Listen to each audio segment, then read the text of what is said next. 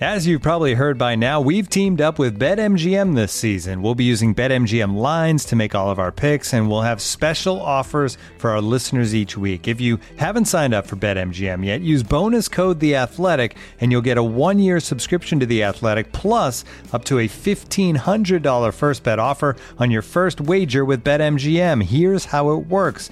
Download the BetMGM app and sign up using bonus code The Athletic. Make your first deposit of at least $10. Place your first bet on any game and claim your voucher for a 1-year subscription to The Athletic.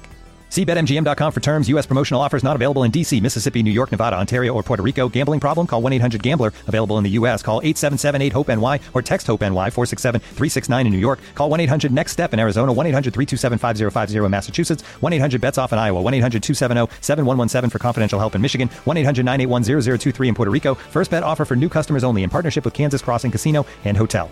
Don't forget, if you haven't signed up for BetMGM yet, use bonus code The Athletic, and you'll get a 1-year subscription to The Athletic, plus up to a $1,500 first bet offer on your first wager.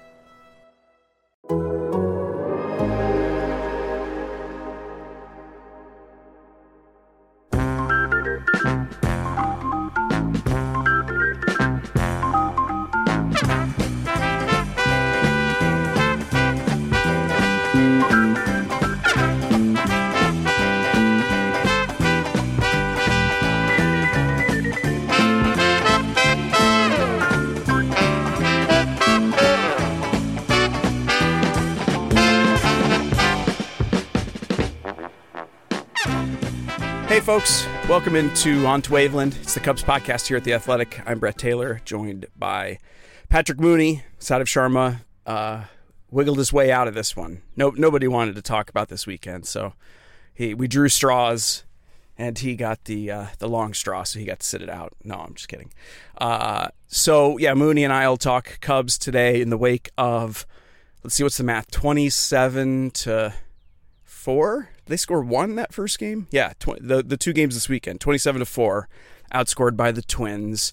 And we have some specific stuff to get into, but I wanted to comment on the generality of, hey, at least now, so that's 24 runs to the negative on the run differential for the Cubs. So we can maybe leave that for like a week. We can be like, oh, hey, good. Now things are sort of matching up a little bit better, and we don't have to be like, oh, this is just a lack of good fortune that misaligns the record and the runs.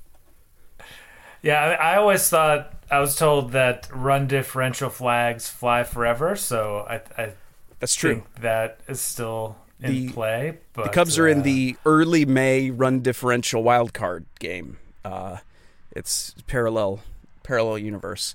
Yeah, so obviously the Cubs got smoked this weekend by the Twins after having won a nice game on Friday that feels so distant now. And instead, what's interesting about these losses is at an individual level, when the Cubs get really stomped in a game, I'm actually more able to shake those off quickly and easily as a fan than like the close losses where you can look at individual things in the game and say, if only this, if only that.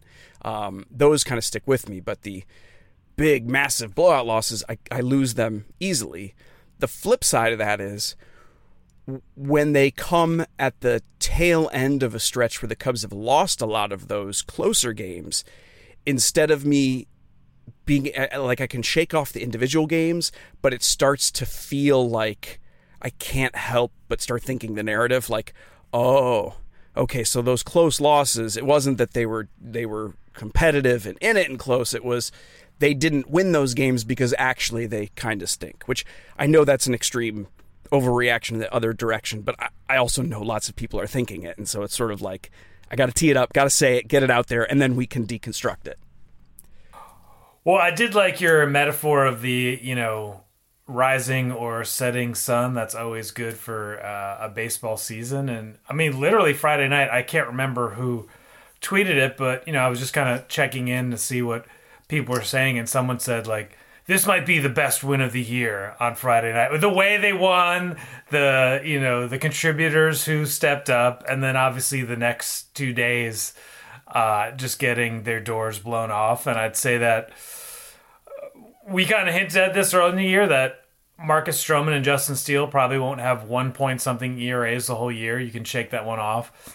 I do think Hayden Wesneski picked a really bad time to have a really bad outing, with Kyle Hendricks looking better, presumably much sharper if the health concerns are off the table.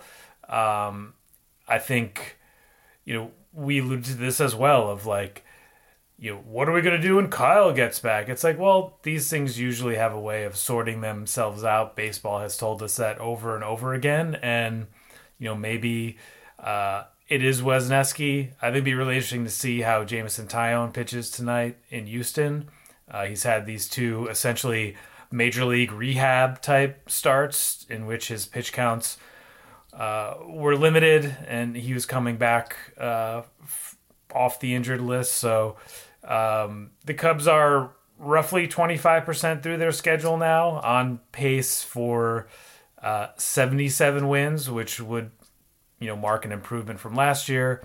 It would also confirm basically what all the projection systems said they would be after all of our talk about run differential and things like that. So and at the same time, they're in a really bad division in which no one has run away with it. So I don't know. It'll be really interesting to see how they come out of this road trip. And another thing you said, Brett, that still kind of echoes in the back of my head is the schedule that looked really difficult on paper is not necessarily the schedule that you play. And, the Astros aren't as intimidating as maybe they were when you think back to last October. The Phillies have been up and down, and the Cubs handled them last year. And, if the Mets are banged up, and just this whole new schedule, like you don't have those, 19 games against the Pirates built in. I think everyone's kind of adjusting to and dealing with that new reality here as well. Yeah, and it's a reminder that in every game there are two teams. We focus, of course, on the Cubs because that's who we cover, that's who we talk about, that's who I'm a fan of. But, the other teams have their story that they're telling too. And these things are shaking out. And you look at last week when it was the not at all joking dread of mine that the Cubs would help the Cardinals get right. And sure enough, they go to Boston this weekend and they're knocking off comeback wins and looking like they are resurgent. And that is sort of the flip side of that schedule comment that, like, even if we acknowledge that, okay, yeah, you know what, it looks different than it did on paper, but then it's like, yeah, but maybe the Astros are going to get right this week too. It's like the Dodgers got right after their trip. The Dodgers to Wrigley got Field. really right after facing the. Have they lost since they facing the Cubs? So I think that that's something to always keep in mind as we're watching these things play out. And the other thing is, if the Cubs can hang around 500, like you said, Mooney, this division doesn't necessarily project to be one where there's a team running away with it. And so you hang around 500 and then you're a good week away from leading the division, and if that good week happens in August or September, okay, great, So that's where I'm at as an observer of this team, is just trying to hang on to the fact that I do think there remain individual stories that look better than we would have expected in spring training. And that's good. That's great. Any over 90 win projections that people started dreaming of in April, I think not only have been dashed, but were not based in reality in the first place. It was really more of a, you just want to see an above 500 team that competes in a division that might not have many of those. So I want to turn it back a bit to the Wesneski Hendricks stuff, because I did think I struggled to talk about it at times and write about it at times as Kyle Hendricks was rehabbing, because I not only had it as just a latent assumption of mine that of course he was going to take Wesneski's spot in the rotation. You go through the other four guys, they're all on big league deals, and Justin Steele established. They're not relievers. There isn't going to be a change there, whereas Wesneski is still a young guy, still finding his footing in the big leagues. And so I never really saw it as much of a question. And then he went on that run of several good results starts, But even then, I felt like I could still see the things that clearly needed work, that he wouldn't necessarily suffer from time back at Iowa to work on facing lefties, to work on the fastball command, to sort of get himself into an even better position to succeed later this year and beyond. And so I wouldn't call it comforting that he had a bad outing this weekend. Really, I mean, four long balls, that was what did it. But at least it reminds folks, I guess, that like these guys, when they come up, it isn't fair to assume they're a finished product. It isn't fair any stretch of like 4 or 5 good starts to be like, okay, cool, now we can throw away Kyle Hendricks. I mean, that just doesn't make sense. It wouldn't make sense anyway from a depth perspective, but it doesn't make sense from a pressure on these guys perspective. So I say that in advance of an anticipated option to Iowa for Wisniewski, whether this turn through the rotation or next. It's not a slight to him. It's nothing against him. This is part of the process, especially when you have some decent depth that the Cubs do now. The other day, David Ross mentioned, I forget which pitcher he was talking about, but it was the old John Lester saying of like, all right, if you give me 30 starts, I'm going to be lights out in 5. I'm going to be really bad in 5. And then we'll, try and make it work through the other 20. And that's a, hard thing to like, for us to say or like to process. Cause you kind of think of like, giving your all every single game and like, professional sports are life and death and stuff like that. But like, that's kind of the reality of it. Like guys can be really bad and really good within the same season. A lot of it is just kind of managing those dips or figuring out how to win when you don't have your best stuff. And I think that Wisniewski Hendricks is like, are two guys on obviously opposite ends of the spectrum. And with Hendricks being the last guy left from the 2016 team and Wisniewski as this guy with what appears to be a pretty bright future. And I think, if you kind of gave truth serum to Cubs executives, like, would they rather see Hayden Wisniewski just like figure this out at the major league level? Like, if 2024 and 2025 are your breakthrough years, like, would it be better for Wisniewski to get those 30 starts? And he's already had a couple of those clunkers thrown out of the way and like have him work this through at the major league level.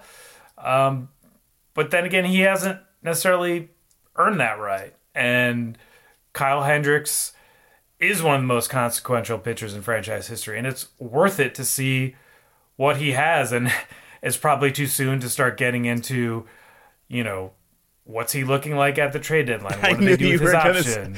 I knew you were going to say that. Right? No, I mean, you're thinking about this too, right? Yeah, you've got it. It has to cross your mind. Yes.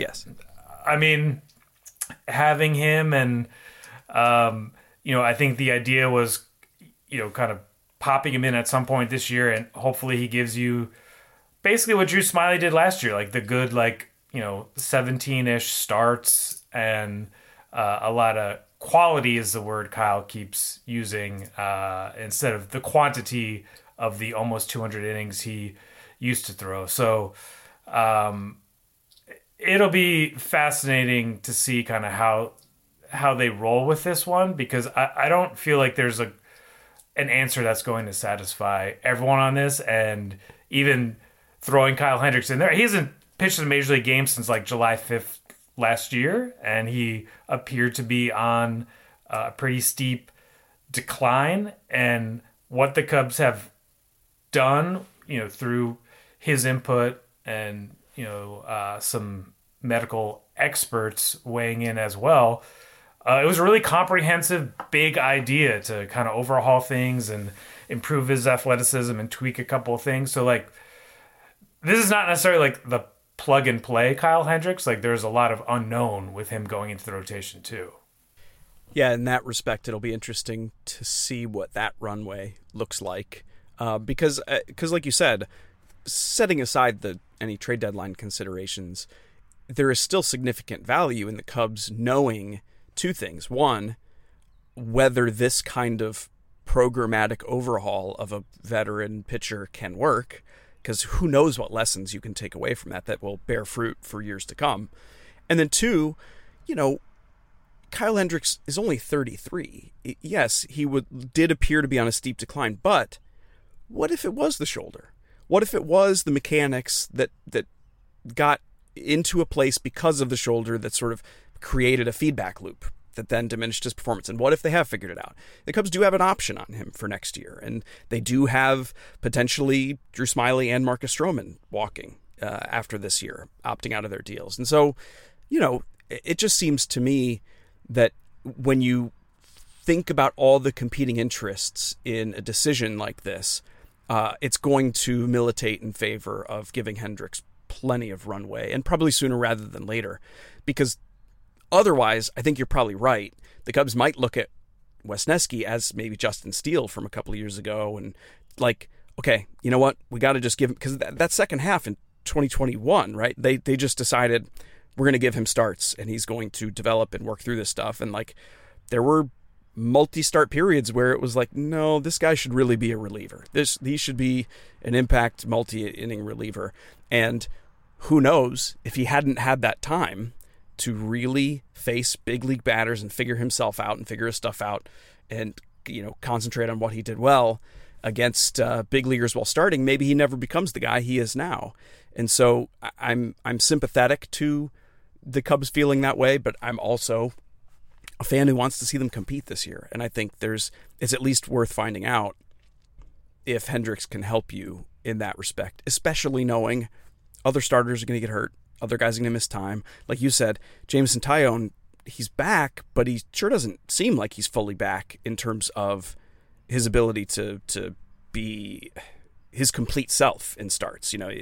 It's weird to have a guy for whom, in hindsight, they were pretty clearly keeping Javier Assad on the roster so that he could piggyback with Jameson Taillon specifically.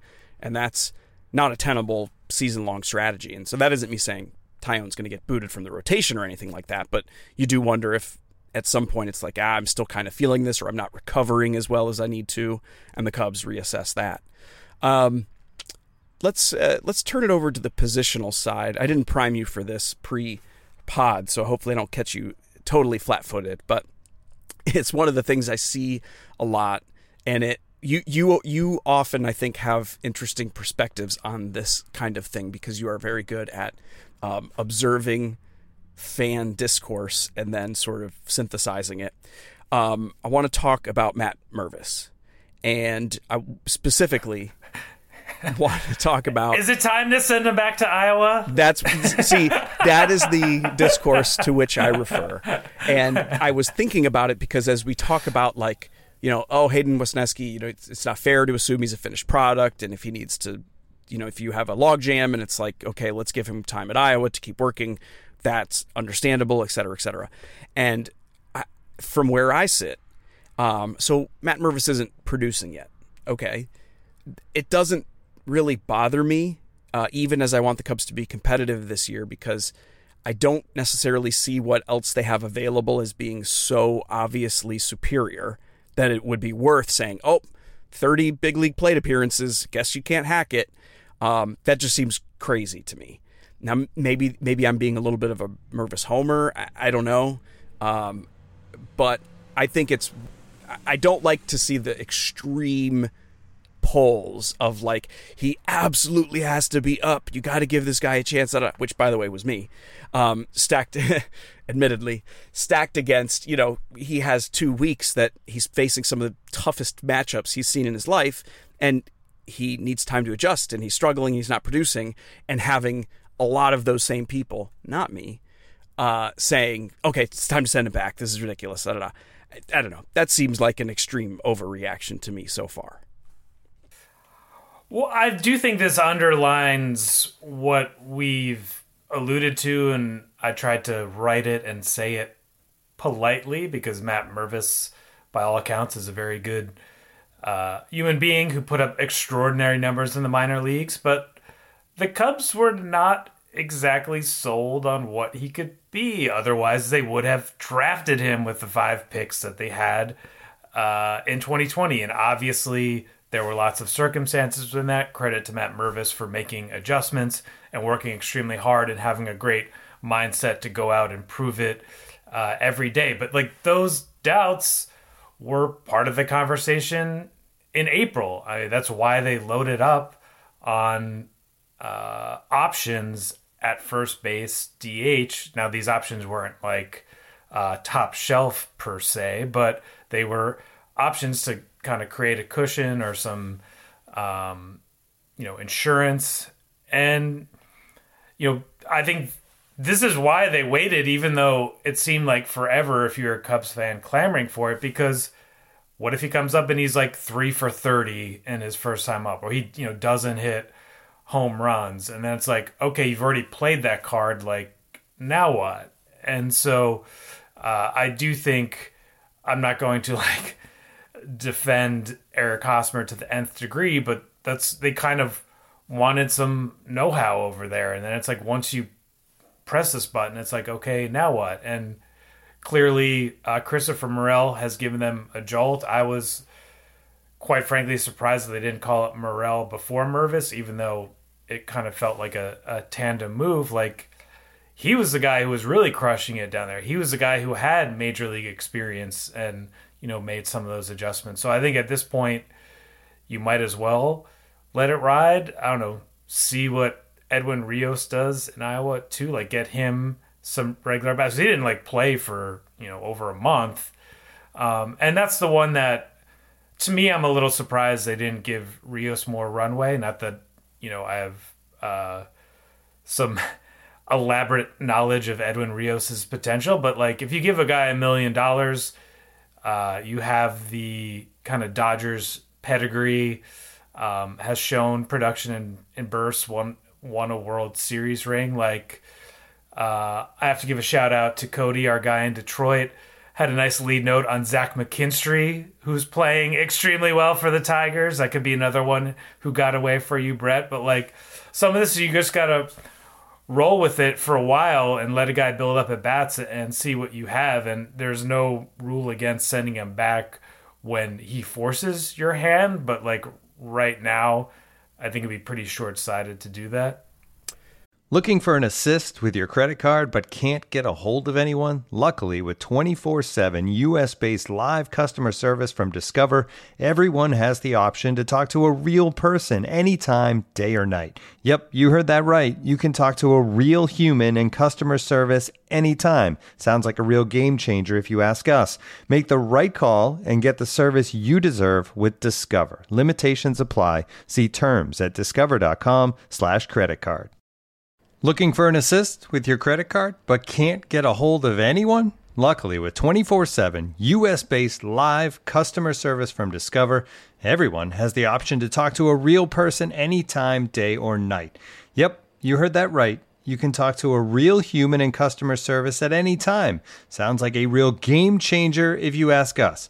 Make the right call and get the service you deserve with Discover. Limitations apply. See terms at discover.com/creditcard. And now, two pigeons bemoaning the fact you can stream DirecTV satellite-free. You see this? A family watching baseball on DirecTV with no satellite dish in sight. Let's heckle them. You call that changing the channel? Choke up on the remote, buddy. I hope getting all these games on DirecTV makes up for your mother not pre-chewing your sunflower seeds. DirecTV has the most MLB games. Visit DirecTV.com. Claim based on total games offered on national and regional sports networks with choice package or higher. Availability of RSNs varies by zip code and package. High-speed internet service required. Terms and restrictions apply.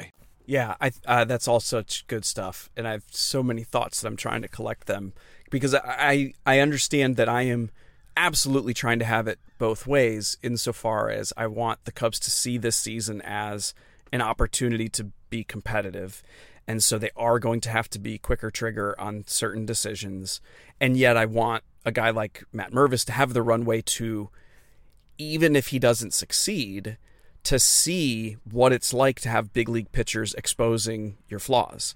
And then after a substantial amount of time, you, if necessary, take that with you to the minor leagues, and then you can work in a controlled environment on whatever changes are necessary to try to create a situation where the next time you get an opportunity, you can succeed more. I don't know how long that runway is. I know that it's, to me, substantially longer than we've seen now, especially because sometimes guys can make those adjustments in the big leagues. And so I think that the McKinstry thing is funny, because I often try to remind folks, and he's a good example because he, sort of got away from the Cubs and now he's having success in a full-time role with the Tigers. But we look at this in the same way when the Cubs try to pick up a flyer on someone. Like, they're probably pretty good at identifying talent. Like when you pick up multiple guys from the Dodgers, as the Cubs have, like the Dodgers like these guys too. They could identify that there was potential there to be big league contributors. It's just that the circumstances are such that you might not get the playing time that helps you get there, that gives you enough of that length of time to make those adjustments or to just get more balls to fall where it suddenly looks like, oh, this is a guy who's, can compete. Because it's not as if Edwin Rios, see these threads all tie together. It's not as if Edwin Rios, in his brief times with the Dodgers getting playing time, where he did produce, it's not necessarily that just like, oh, he was better with the Dodgers. It's just those were stretches where he was producing. Like, he probably has a big league capable bat. You help him with the right matchups, give him enough time, and the stats stabilize, and he can probably produce. Like why the Cubs didn't quite give him as much of that look, I don't know. Perhaps there was more interest, at least initially, in getting Mervis this exposure because of some of those maybe concerns or questions about how he would hit big league pitching. You almost need to expose him to it so that the process can continue. But I don't know, because this whole process takes place against the backdrop of guys like Christopher Morel emerging, and then you're like, well, you've got to give him playing time. You just can't not. Patrick Wisdom is having an amazing year quietly. You got to give him playing time. The team is trying to win games, so you've got to focus on that. And you can't always check all the boxes. You can't always do all of the things that you want all of the time, which is why guys like McKinstry and Rios become available in the first place. And so I don't have a lot of criticism necessarily for any of the decisions in this circle of related events, other than I wanted the Cubs to get that look at Mervis sooner rather than later, because I didn't feel like there was much of value for him or for the Cubs happening at Iowa. He was likely to just keep raking, doing what he was doing, and you're never going to know. And so now we're at least getting productive and useful information. The Cubs are getting it. We as observers are getting it. Mervis himself is getting it. And you hope that leads to something of value down the road, and not a situation where he becomes one of these guys who didn't really get the playing time, and then 2 years from now he ends up on the Mariners, and it's like, how the shit did this guy, where did he come from? So that's kind of where I land on all that. Let's circle back in 2 weeks and see where we are. Well, I'd circle back to the point you made about Wisniewski comparing him to Justin Steele in 2021, and that was year one of a new/old regime, and this is year three. So the pressure points within the season are, the deeper the Cubs get into this, they have to kind of make certain decisions and press certain buttons. And I wrote about it this weekend. Ben Brown is the hot name now, and props to him. He's 6'6", got a crazy curveball, big time fastball. Several Cubs staffers have referenced what a great dude he is, just how thoughtful and confident and mature he is, and that's great. But we were hearing some of this stuff about Caleb Killian last year too, and David Ross told us everything we needed to know after his spot start in Miami if he's not ready. And I think as an organization, this is that prove it year that we've been talking about for a while. So, you don't have to, the Mervis decision, the Wisniewski decision, it's they just have to be right. And the kind of patience level, as you see on social media or in your comment section on Bleacher Nation, Brett, is thinner or lower than it was. And that as long as Wisniewski or Hendricks pitch well, it's fine. As long as either Mervis turns it around or the Cubs, maybe show a little more, I don't know, is imagination the word of, as long as the lineup works, no one cares what the order is. Sure. So if Morel crushes at leadoff, if Nico comes back healthy, all those things can kind of massage some of these points. But at the end of the day, people need to see results. The greatest crime the Cubs committed this year was being sneaky good in April, because it just gave everybody that taste. And, if that had taken place 3 months into the season instead of that first month, maybe all of this frames differently. But it didn't. It played out that way. And so the Cubs are amidst what feels like a, slow car crash scenario where we'll look back in weeks from now and it's like, oh God, everything fell apart after April. You can't know when you're in the middle of it, and you kind of just have to let. There's a lot of doom and gloom, man. I'm like, that's But let's I'm let trying things to play out. I'm wrapping it in this idea that that's just a perception. That the flip side is you can look back at 3 weeks when the Cubs turn it around and you say, oh wow, getting their asses kicked in Minnesota really became a great rallying point. And it's a frustrating thing about a season of 162 games is that you can't really know what some of those stories are going to be, what the ones that we write or the ones that you tell yourself as a fan until more of it plays out. And that's kind of how it's going to be. But I did enjoy this conversation, Mooney, especially because we talked on some of the organizational decision stuff, player development, and that I like focusing on that more perhaps than these bigger narratives that will become more artful, I think, as the season goes on and we understand more about what this year was and what this team was. And that's where I'll leave it. I get it that you enjoyed not having Sahadev on this podcast. I heard that loud and clear. Wow, in your that was my wrap up. That was my David Ross, Caleb Killian comment. He's Sahadev's not ready. He's not ready. Love him, but he's not ready. This is On to Waveland. It's the Cubs podcast here at The Athletic. I'm Brett Taylor. You can get my stuff at Bleacher Nation. That's Patrick Mooney. Get his at The Athletic. Get the Cubs in Houston, because that's where they are playing this evening for a 3-game set. And we will be back at you on Thursday to talk more Cubs. We appreciate you as always. Take care, everyone.